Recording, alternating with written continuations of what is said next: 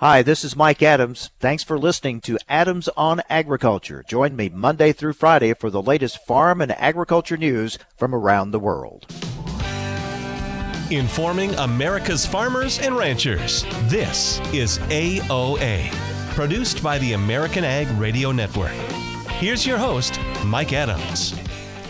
Hello, everyone. Welcome to AOA. Thank you so much for joining us, letting us be part of your day. We have plenty to talk about today, including hot weather, dry weather in many parts of the country. Dennis Todey, director of the USDA Midwest Climate Hub, will be with us, talk about the trends that we are in and what's developing, what he sees ahead, any relief in sight. If so, how widespread? We'll take a look at that. The markets, they've been concerning as well. Some challenges there. We're going to talk with Todd Hultman, DTN's lead analyst, what he sees with these markets, what's moving them right now. We look ahead to the big report at the end of the month. We'll get his thoughts on all of that. Also, we'll talk dairy markets today with Ben Laine, an economist with Rabo Agri-Finance. Hey, milk prices in the store are up, but what about prices, milk prices for dairy producers? We're going to talk about that, get his outlook coming up a little bit later on. But right now, we started off with someone we talked with just last week in Des Moines at World Pork Expo. Joining us now is the president of the National Pork Producers Council, Jen Sorenson. Jen, good to talk with you again. Thanks for joining us. I know, World Pork Expo kind of seems like an eternity ago for me, but so glad to be back with you on AOA, Mike. Yeah, you went from World Pork Expo to our nation's capital, where this week you were testifying before a House Transportation Subcommittee about the backup at the ports and the backup in the supply chain. What was your message to members of Congress? That's right. Well, never a dull moment in the pork industry, but, the message was first, the expansion of our export markets is so critical to the success of the U.S. pork industry. We are the world's top exporter of U.S. pork, and we ship out more than $7 billion to foreign destinations. But the problem that we're seeing is, the COVID pandemic has just increased shipping issues. We are importing as a country a much higher amount of consumer goods, and it is causing a backlog at the ports throughout the country, and it's putting our export markets at risk, in particular pork. And so the message to Congress was, we need to find some solutions to get these ports operating and pork out of the U.S. into countries like Japan and the Asian Pacific region. What were some of the suggestions you had for Congress and things that they could do, action they could take? Well, in agriculture we work in coalitions, and the Agriculture Transportation Coalition, of which NPPC is a member, has three, near-term solutions here. And the first one is to, number one, expand hours for U.S. ports. 1 hour here, 2 hours there could be helpful in getting ag products out of the ports.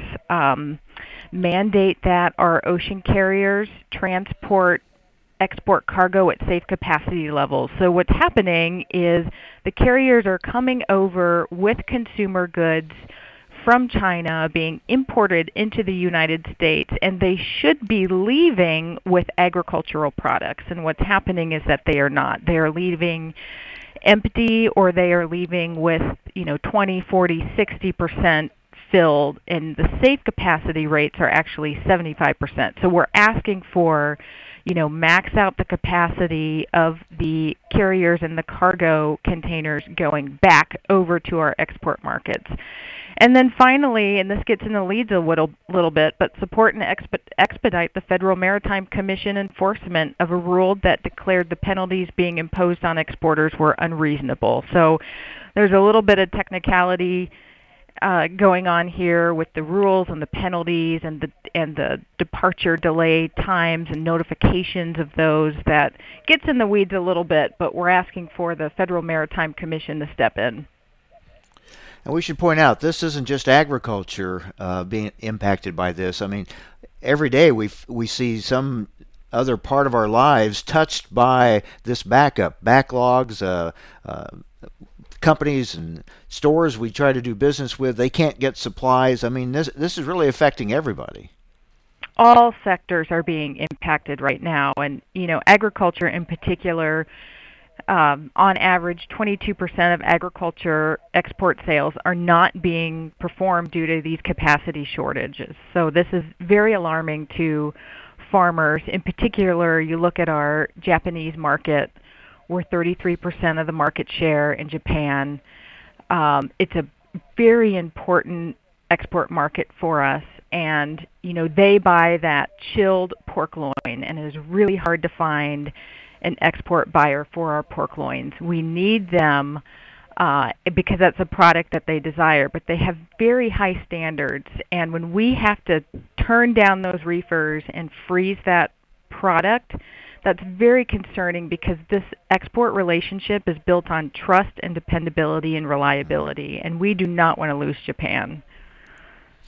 Well, we talk a lot about the importance of trade, and rightfully so, but that's one thing to establish a market and to get trade agreements and to have deals with these countries. But the other part of it is to be able to deliver, right? And that's a part of it we're focusing on now, and something needs to be done to address that, or, as you said, you lose that relationship and that trust with your customers.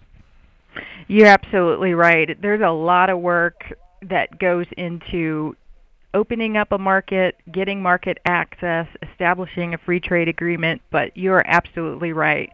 Once you have access, you have to deliver, and it's no different than any other buyer and seller relationship. I mean, it's established on trust and delivery of the standards that these countries have set forward for U.S. pork, and we pride ourselves on being the top exporter and being able to deliver safe, quality pork at a great cost, and we want to continue to do that. Jen, finally, speaking of World Pork Expo last week, as we were earlier, you have to be very happy, not only the fact that it was back after a 2-year absence, but the fact that there was a good turnout, and it was just great to have people back together again. I think it could be summed up with the word joy.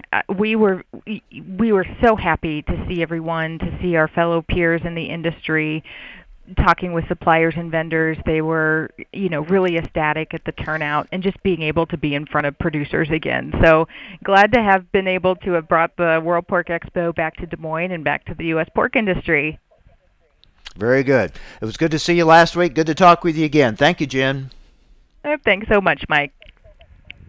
Jen Sorenson, president of the National Pork Producers Council. Yeah, these port backlogs and the backups that are going there, I mean, it's affecting what we can ship out. It's affecting what comes in. We know there are all kinds of labor issues and transportation issues trying to move products in and out of the country. So this is a huge issue for agriculture in general, the pork industry in particular, as we were talking with Jen, but really throughout our economy, this is a huge, huge issue. All right. When you go to the store to buy milk, you no doubt have noticed that the milk prices are higher, but what about the prices dairy producers are getting? What's the outlook for them? We're going to talk with an economist with Rabo Agri-Finance, look at the dairy markets next, right here on AOA.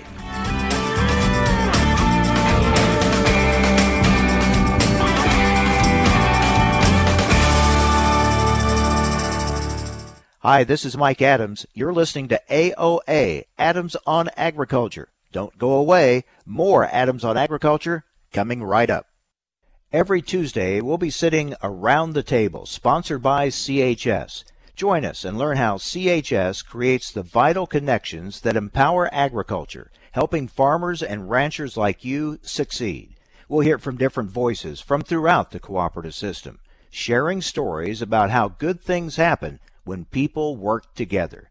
Join us around the table every Tuesday or visit cooperativeownership.com to learn more. Progressive Farmer knows you need content delivered on multiple platforms, so it's available when you want it. That's why we've created our weekly podcast, Field Posts, to bring you convenient and easy to listen to interviews on key topics and trends. Join me, Sarah Mock, as I interview some of agriculture's best thought leaders. You'll have a front row seat to learn what's happening in agriculture today. You can view our library of podcasts and upcoming topics by going to dtnpf.com/fieldposts. Recently on Adams on Agriculture, Jen Sorenson, president of the National Pork Producers Council. Well, let's talk about the line speed issue. Capacity has been a huge issue facing the industry anyway. Of course, on the other side, there are people talking about, well, what about safety and health concerns for workers in packing plants? So how do you address that and still keep line speeds up? Nobody is more cognizant of safety in our farms and on the plants than producers. This is not a worker safety issue. There is no data that suggests that these plants operating under the faster line speeds had increased worker safety issues. In fact, the data suggests that quite the opposite. So, this is a nonpartisan issue. We need to get this fixed. We need a solution here, and we need to keep our capacity. And ultimately, we need to all come to the table with USDA, with our labor unions and others to find a solution that works for all of us. For the information important to rural America, join us on Adams on Agriculture. You may not realize how important 3 letters can be. For a patient who needs type A, B, or O blood, these letters can mean life, but there simply aren't enough people giving blood. Every 2 seconds, someone in the U.S. needs it, but only about 3% of the population donates. Without more donors, hospitals may not have the blood needed to save lives. That's why the American Red Cross needs people to help restore the A's, B's, and O's that are depleting each day. When you make your appointment to donate blood at redcrossblood.org/missing types, you can help give strength to kids, parents, and grandparents who face life and death challenges. From cancer patients to accident survivors waiting for critical surgeries, your generosity can give someone more life.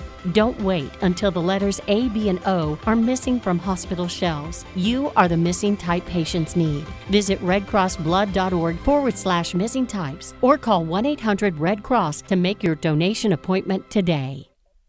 You're listening to AOA, Adams on Agriculture. Hi, this is Mike Adams. You can rely on us for the latest farm and ranch news from around the world. Information America's farmers and ranchers need to know on AOA. Now, back to Mike Adams. Well, dairy prices are in the news. That's because when you go to the store, you'll find milk costs more now. But what about dairy prices for producers of dairy products? I want to talk about that with Ben Laine, economist for Rabo AgriFinance. Ben, thanks for joining us. Let's talk a little bit about what we're seeing right now with dairy markets. Give us your thoughts on what's driving the markets right now and what do you see ahead? Yeah, well, so I think what we're looking at with dairy markets right now, the real storyline is coming out of last year when everything was disrupted and a unique year for obvious reasons. This year, we're trying to sort of rebalance the ideas of U.S. consumers, our domestic consumers, coming back to the market, going back out to food service, and getting back to more normal patterns, and also trying to ease off some of the government support that was kind of a defining feature of the demand side last year. So we're trying to find where that all balances out right now, and we're still growing production, still moving ahead. So it's right now, I think overall, you could say things are moving pretty well. Prices are looking moderately good. I mean, it's a challenge on the feed side, but still prices are doing well. Product is moving, demand is great. So I think all told, we're in a pretty good shape for right now. So we know there can be a disconnect between consumer prices, retail prices, and what producers get. So as we see the in-store prices go up for milk and dairy products, what are we seeing for dairy producers? What about the price they are getting? Yeah, I mean, we're starting to see some of the outlook in terms of producer prices come down a little bit from where they had been, certainly from where they had been last year. Part of that disconnect is because retail prices in the first place tend to be a little stickier. Stores are slower to kind of move their prices, and sometimes it's easier to move prices up than it is for them to lower prices. But the producer prices are in a lot of cases driven by cheese, depending on where your farm is located. Cheese is going to be very important to your price, or butter and non-fat dry milk. So it depends kind of where you are in the country, what's really going to drive your milk price. But less than being fluid milk, it's often the cheese and butter and powder prices. And those right now are softening just a little bit because of, in the case of cheese, we've got basically just an abundant supply of cheese. Demand is great, but there's plenty of it out there. We've got some new capacity processing that cheese. So it's softened a little bit, but still moderately good, I'd say. Mm-hmm. But I always point out, I'll hear consumers talk about, milk prices are higher, and so dairy farmers must be making more money too. That it's not a one to one, right? I mean, as you see a milk price go up in the store, that doesn't mean that dairy farmer is going to see that same increase in their price. That's right. Yeah, that's certainly not the case. It's not a one-to-one yet. My milk is more expensive, therefore farmers are getting all that extra money. That's definitely not the case, and that's partly a function of the federal order pricing system, which has gotten a lot of attention and is continuing to. There's a lot of nuanced things in how milk is priced at the farm and how milk is priced to manufacturers of milk and cheese and all these things. There's some issues and some things that have been brought to light over the course of last year with all the volatility we saw, but it's certainly not the case that just because you're seeing the milk that you're buying at the store go up, that's certainly not all getting passed through to the producers.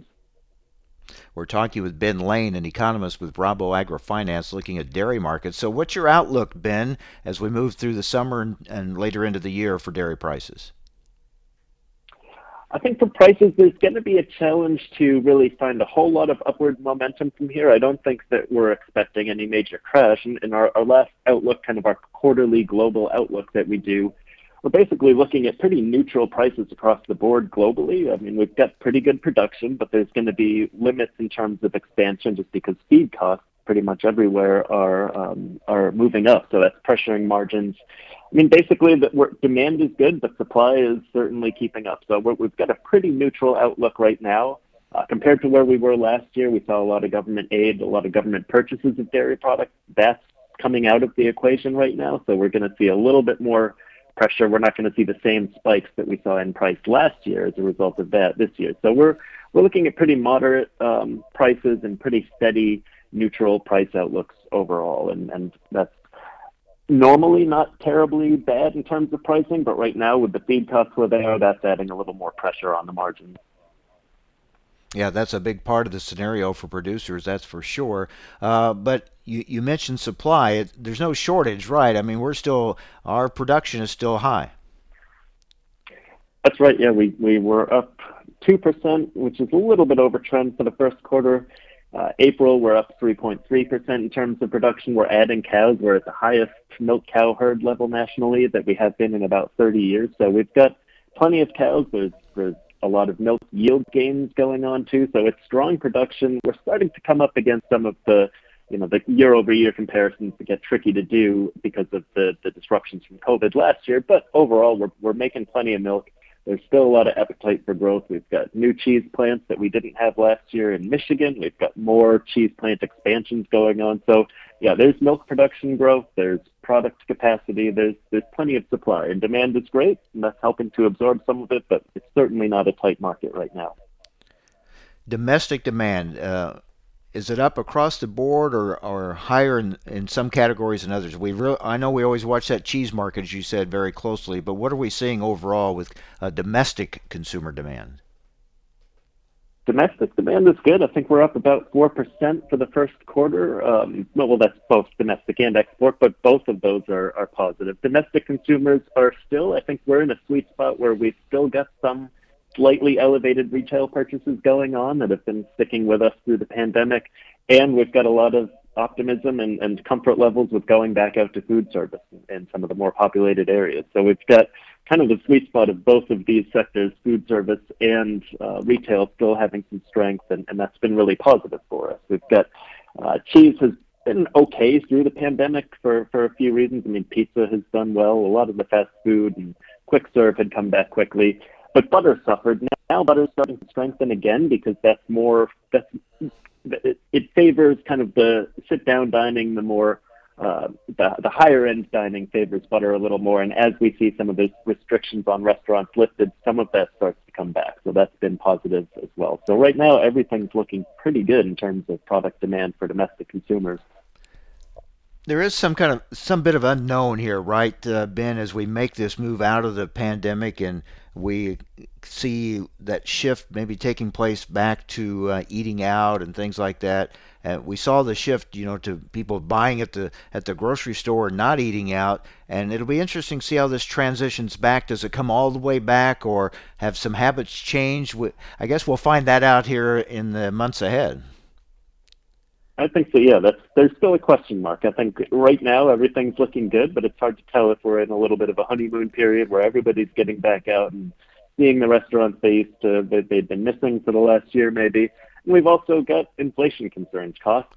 People are going to start feeling that in their pocketbook a little bit, and we could, as we see where this really settles in, where the kind of post-vaccine economy is, what comfort level people really have long term, and what might stick with us. Maybe we've realized that making lunch at home is pretty affordable and pretty easy, and people might keep some of those habits with them. So that's still a little bit of a question mark going forward, is how much sticker shock might there be with inflation, what habits might stick with us, and what's really this kind of post-vaccine economy going to look like from consumer demand. But right now, I think we enjoy where we're at. So I think a little bit of word of caution, but let's also kind of enjoy the strong demand we're seeing right now. What about the dairy export market? That's been positive as well. That's been doing really well. January was a little slow, but overall, February, March, April are looking really strong. Mexico had been a little bit slow. They're our biggest trade partner in terms of exports. They've started to come back, so that's been really positive for dried milk, non-fat dry milk, skim milk powder.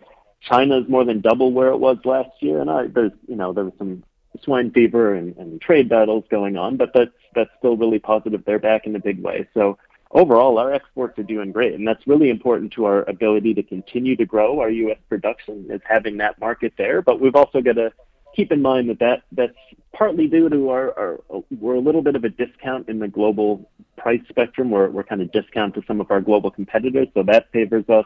The dollar is favoring us a little bit right now, so all of that can't be taken as a given going forward. The export markets tend to be price sensitive and volatile, so that's a little bit of word of caution on that front. But again, that's along with domestic demand. Exports are doing great right now. All right, Ben, thanks for the perspective, the overview of dairy markets. We appreciate it. Thank you. Yeah, anytime. Thank you. All right, Ben Laine, economist with Rabo AgriFinance. There are some trade issues out there for dairy. Of course, the ongoing situation with Canada, and we'll get the latest on that, and with the EU as well. That's coming up tomorrow when we talk with the National Milk Producers Federation about some of those issues. Well, next we'll switch to grain markets with the hot, dry weather and markets reacting, and not always the way we think they would react to some of the forecasts and some of the conditions. Todd Hultman, DTN's lead analyst, will join us next with more Market Outlook right here on AOA. Stay with us.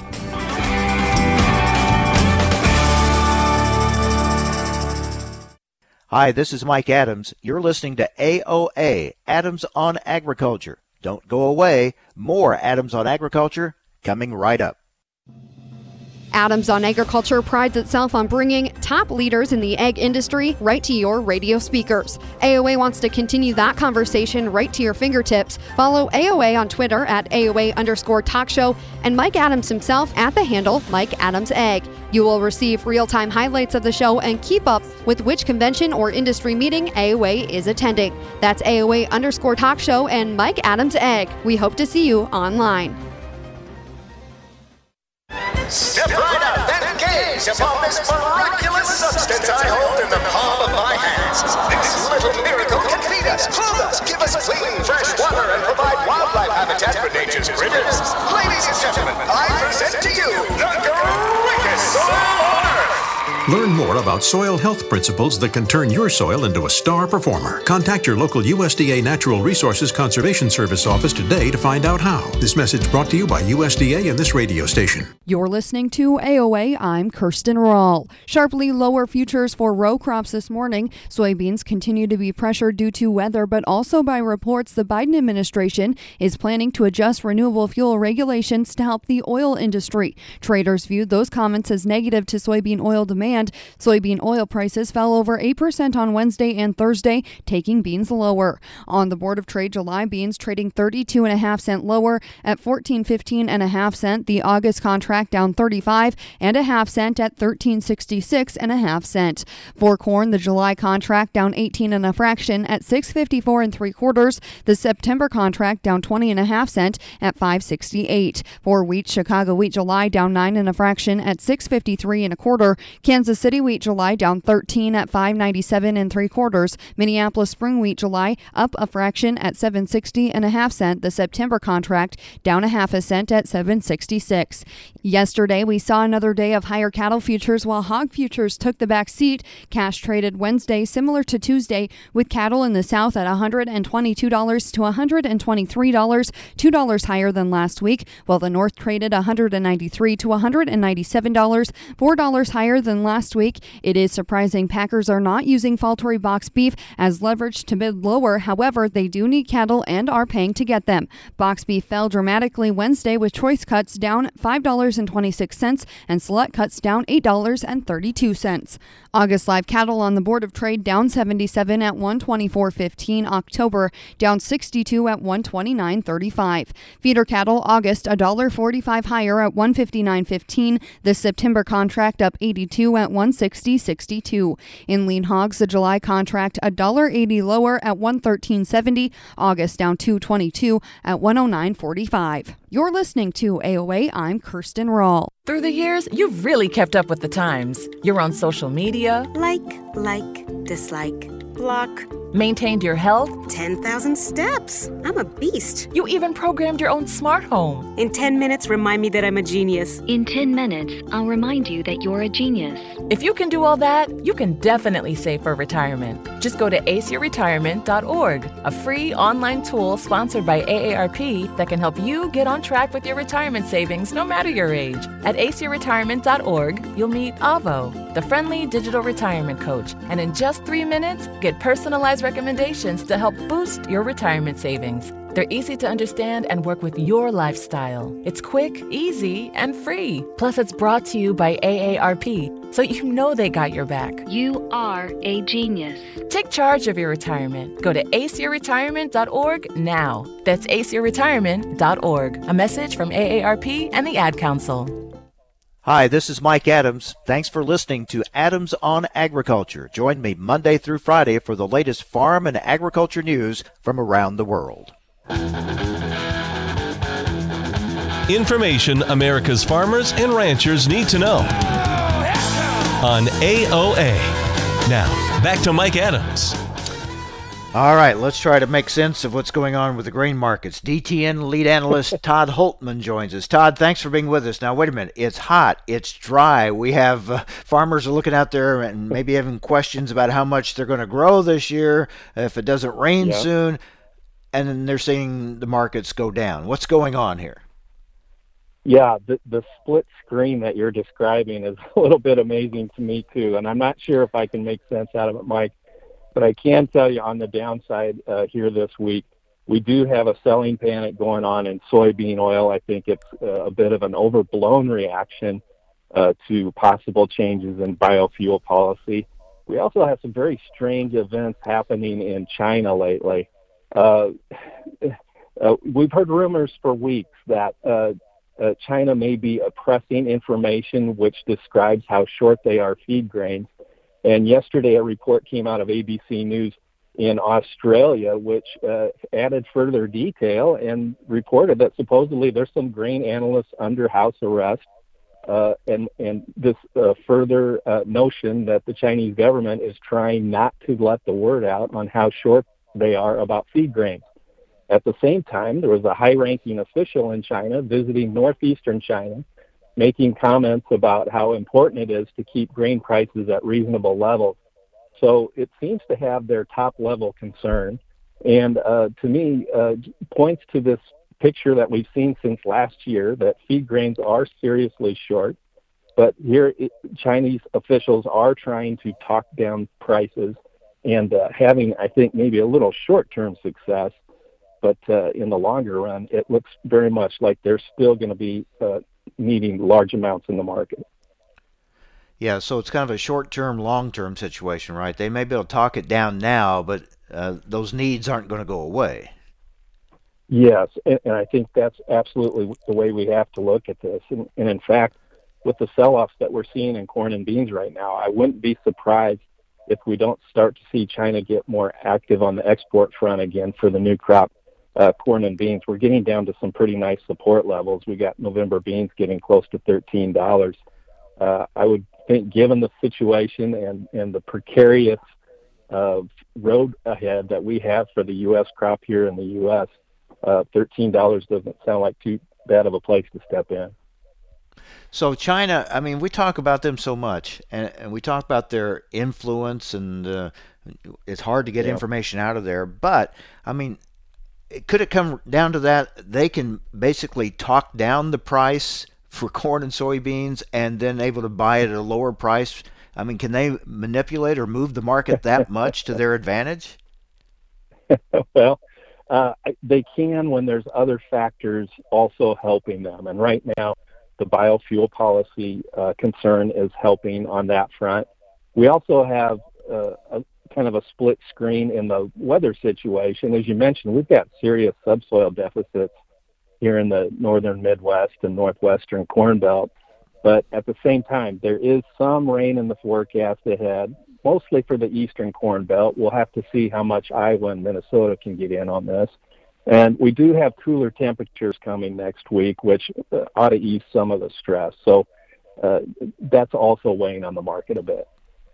All right, we're talking with DTN's lead analyst, Todd Hultman. Let's talk about that biofuel situation. I mean, basically, we have these rumors out there that the Biden administration is looking at some sort of relief for the oil industry, for refineries from the RFS.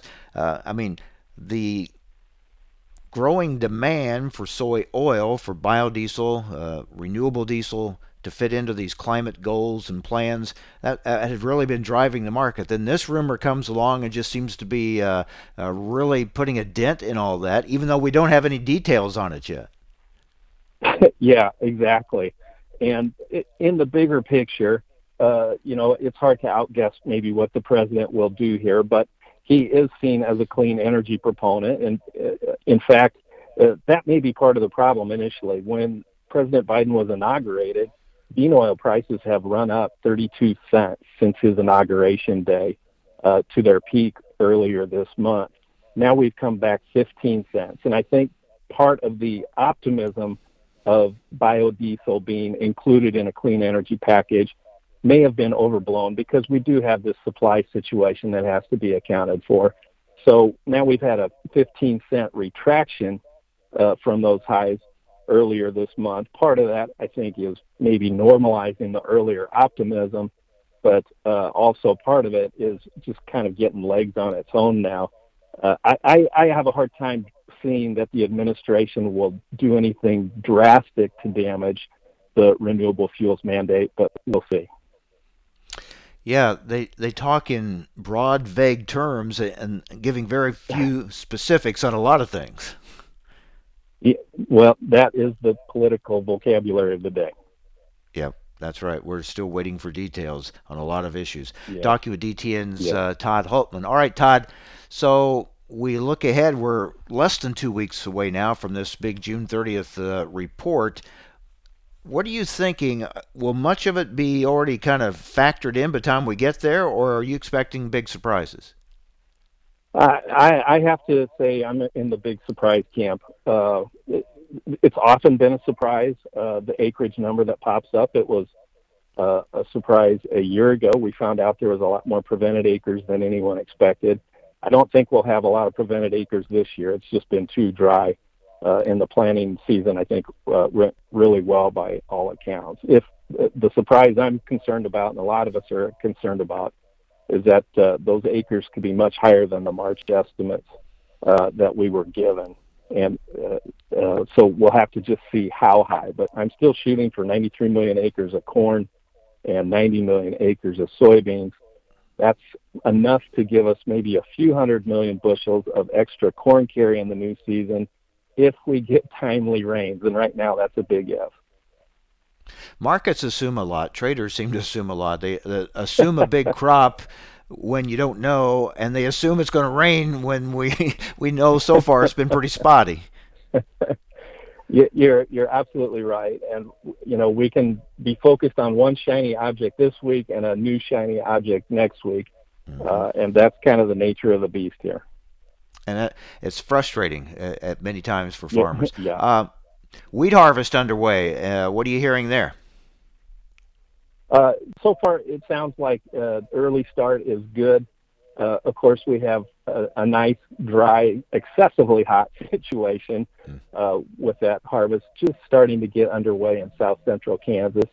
But overall reports, the Kansas crop has held up fairly well this year. They got some timely rains late in the season when they needed them.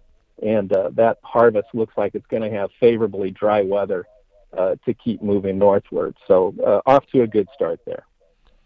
So we've got a lot of things kind of happening here right now, driving prices down. But overall, I mean, the fundamentals are still strong, right? Yes. And you know, at volatile times like these, we tend to almost forget about fundamentals. And when we haven't really had much of an export sales number, and we had poor numbers again this morning, it's easy to forget that there's any demand for these markets. But there definitely is. And these supplies are the tightest we've seen in 8 years for corn, similar for soybeans, and we shouldn't lose sight of that fact. We're going to have big volatile ranges, but they're going to be higher than what we've seen the past several years. And volatility works both up and down, right? Yeah, it sure does. As we're finding out this week, we're getting quite a taste of the downside. Yeah. So we wait to see how widespread these showers might be. But it was interesting this last week, earlier this week, when the crop condition ratings came out. I mean, they reflected a pretty significant drop, concerns over some of the dry, hot weather we're seeing. Yeah, big drops in Iowa, Minnesota. We continue to see those subsoil moisture levels drop. We've got less than 30% of subsoil moisture in Iowa considered adequate.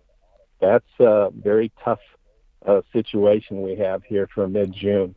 So those forecasts are vital. And we've had some favorable forecasts the past several weeks, but then the actual rain amounts don't seem to pan out quite as promised. So I think there's still a lot of reason to be very curious or skeptical about the moisture amounts we're getting moving forward.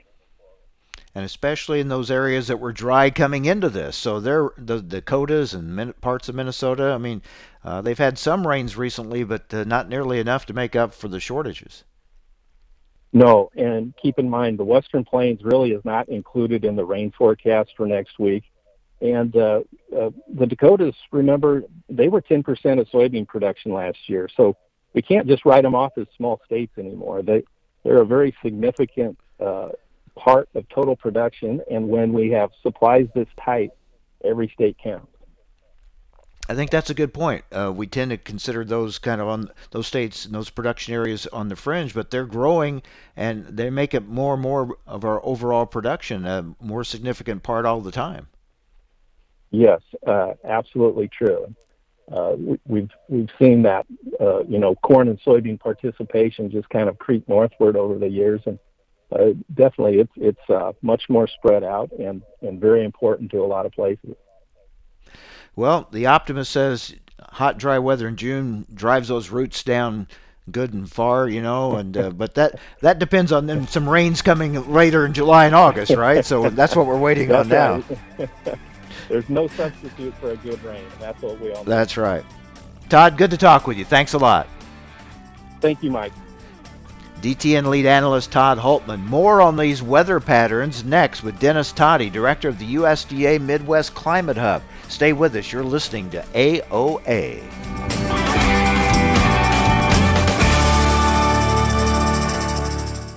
Hi, this is Mike Adams. You're listening to AOA, Adams on Agriculture. Don't go away. More Adams on Agriculture coming right up. Vision loss is not something that you feel until it happens. Most people lose their vision from diseases like macular degeneration and glaucoma, not at birth. With macular degeneration, you lose your central vision. You have a blind spot right in the center of your face, so I can't actually see your face. So even that little circle in which I could see became a big blur. I was 65 when I first was diagnosed with glaucoma. There were no symptoms. I had no headaches. 3 million Americans have glaucoma, and half don't even know it. 11 million people in the United States have macular degeneration. You lose mobility independence changes your entire life. So many eye disorders can be treated if caught early. My husband tells me that I have beautiful brown eyes, and I don't want to lose that. Make a plan today to get your eyes checked. Visit brightfocus.org to learn more. Hey, Dad, your prescription will be ready in just a minute. Hey, Dad, your laundry will be ready in just a minute. Dad, your lunch will be ready in just a minute. Hey, honey, why don't you take a minute? When you help care for a loved one, you give them as much time as you can, making sure they're safe and comfortable. But it's just as important that you take some time for yourself. At AARP, we can help with information and useful tips on how you can maintain a healthy life balance, care for your own physical and mental well-being, and manage the challenges of caring for a loved one. Because the better care you take of yourself, the better care you can provide for your loved one. Thanks, Dad. Thank you. You're there for them. We're here for you. Find free care guides to support you and your loved one at aarp.org/caregiving. That's aarp.org/caregiving. A public service announcement brought to you by AARP and the Ad Council. Each and every day, DTN and Progressive Farmer editors are posting unique, original content to their website at dtnpf.com, bringing you the latest news and information you need for your day-to-day business decisions. Their award-winning newsroom covers markets, news, and weather, while also providing insights on crops, cattle, equipment technology, and more. You'll find innovative topics like, would you plant soybeans in December? Experiments look at the possibility of boosting yields with early planting. Want to save time? Learn how through autonomous machinery systems. Will there be a surge in feed prices in 2021? And what's today's weather forecast for my farm?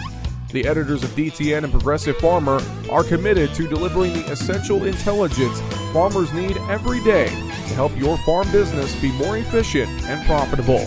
Visit dtnpf.com today. Adams on Agriculture. Conversations with policymakers, the movers and shakers in the ag industry, the pros and cons of issues important to you, cutting through the spin to get to the heart of a topic and giving you the information you need to know. Every weekday, Mike Adams brings you guests important to the ag industry. It's quite simply information farmers and ranchers need to know. Adams on Agriculture.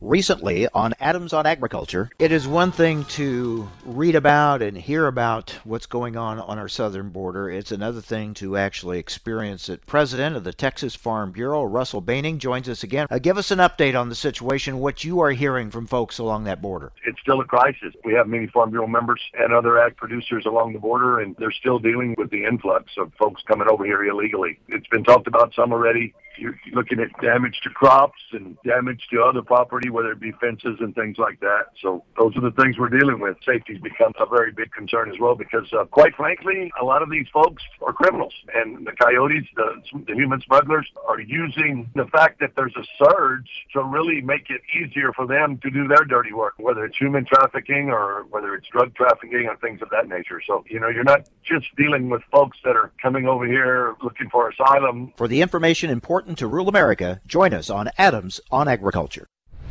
The landscape of media has changed, and people are more skeptical than ever about where they get their news and information.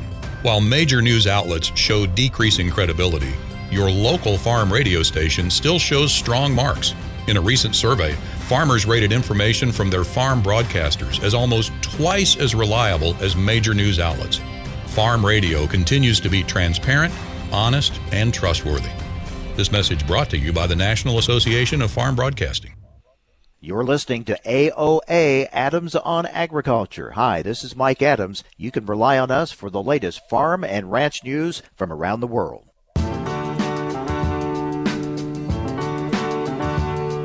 Information America's farmers and ranchers need to know on AOA. Now, back to Mike Adams. We're joined now by Dennis Todey, director of the USDA Midwest Climate Hub.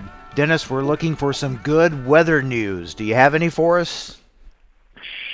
I can say a little right now. That's about the most I can say. But we're have some positive things coming. Looks like in the next week, with some pretty good, much cooler temperatures coming for a good portion of the Corn Belt, and some chances for precipitation. It looks like we're going to keep the really warm temperatures away from us for maybe a week, 10 days, or maybe a little bit longer, and some chances for some precipitation, which are sorely needed throughout our whole area. How widespread will that precipitation be? That's the tough call right now. Is everybody, the southern Corn Belt and the far eastern Corn Belt are still doing okay. They could use a little bit of rainfall too, from what I'm hearing from folks, but they're not in as bad a shape. That northern Corn Belt area north of I-80 and on up into the Dakotas is really struggling right now, and we need some widespread precipitation. People know what summertime convection is like, that it is hit or miss, and it seems to be even a bit worse this year in the way of hit or miss. So we're probably going to get some people who are winners and get some, a couple inches of rain out of this, and there are probably people who miss out, unfortunately might miss out completely, but we'll have to kind of wait and see over the next week. The other factor in this is that there is a tropical system that is starting to develop in the Gulf of Mexico, and the 7-day model takes a lot of precipitation into the southeast, so they may be tapping out more of that moisture in that southeast. So that's kind of a wild card in this whole situation. So we have something optimistic in the way of systems coming through and some rainfall. Just a matter of how much and who gets it ends up being the question. Sounds spotty, in other words. Those isolated showers and thunderstorms. In a word, spotty, yes. Yeah. We've seen before, sometimes a hot, dry stretch is broken by severe weather. Should we be on the watch for that? Certainly in parts of Iowa, Minnesota, Wisconsin, Illinois, the NOAA's Storm Prediction Center has upgraded to an enhanced category for severe weather day, so something to keep an eye on with that. So far this year, talking with regional folks and weather service folks, that's been the interesting thing, is there's been kind of a lack of overall severe weather, which goes along with the lack of precipitation. We just haven't had that many storms around, so we've had some severe weather, but a lot less than we're used to, and not much precipitation associated with it. So certainly want to keep your eyes open on things over the next, today particularly, and over the next several days as these systems come through, because they can pop up spotty severe weather, depending on what the situation is. Makes us think back to last year when all of a sudden derecho popped up. We don't want to see that again. Definitely don't want to see that again. But the situation also, we then start after what happens after this next 7 to 10 days, next 2 weeks. Can this persist? And right now, that's kind of a wild card. The new outlooks came out today for July, as well as the new U.S. Drought Monitor. And our situation going into July is kind of a mixed signal. We're probably we have a little bit better chance of being warmer than average throughout much of the upper Midwest, just because we're so dry. Dry conditions tend to allow us to heat up more. But in the way of precipitation, there's really not strong signals. The northern plains and the Pacific Northwest have a better chance of being drier. The southeast U.S. has a chance of being wetter. We're kind of in between. And talking with the national folks, the indicators are not really direct, so that's why they've kind of left us in the middle. So it's kind of the good news, bad news. Don't indicate that the dryness is continuing, but we also don't see the signals that we're going to continue to need rainfall, because that's our big issue right now, is we have some incredibly dry soils that we need not only rainfall in the next couple of weeks, we need that to continue. And right now we just don't have good indications that that's going to continue on through July.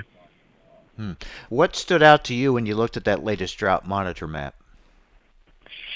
It is very interesting in the amount of coverage. I was just looking at some of the indicators on that, and the coverage in what I'm calling what's called the North Central region on the drought monitor, or it's basically the Corn Belt. We have the most coverage of drought, and that's D1 to D4 that we've seen since 2013, spring of 2013, which was following the 2012 drought. So the most coverage we've seen that way. We have some pockets of D3 in northwest Illinois, southwest Wisconsin.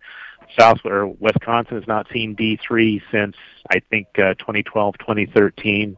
So just the spread of coverage. There has been a little bit of improvement in the northern plains, but they've still got enough issues going on there, too. So just the amount of area we have covered, and unless something big happens in the next several days, there'll probably be some increase in coverage again in next week's map. Yeah, you got those areas that are extremely dry and have been for some time. Then you have the other areas that, while not in bad shape yet, are getting drier. So, I mean, that the need for precipitation is getting wider across the Midwest. Correct. Because along with the lack of precipitation, we've had some really dry air and a lot of clear skies. So, we call it evapotranspiration. It's how much water is evaporating from the surface and what's transpiring from the crops. We've had some really high rates of that recently. So, the crop and the soil surface are trying to, the atmosphere is dry enough, it's trying to remove that water from the surface, and sometimes it's just not there. And that's why you're seeing the stress we're seeing widespread on the crops. Well, we'll hope for that better news that you talked about could be coming. We'll see how widespread that is. Hopefully we'll get some good rains out of it. Dennis, thanks a lot. Good to talk with you. You guys take care. Dennis Todey, Director of the USDA Midwest Climate Hub. That wraps it up for today. Hope you'll join us again tomorrow right here on AOA. Hi, this is Mike Adams. Thanks for listening to Adams on Agriculture. Join me Monday through Friday for the latest farm and agriculture news from around the world.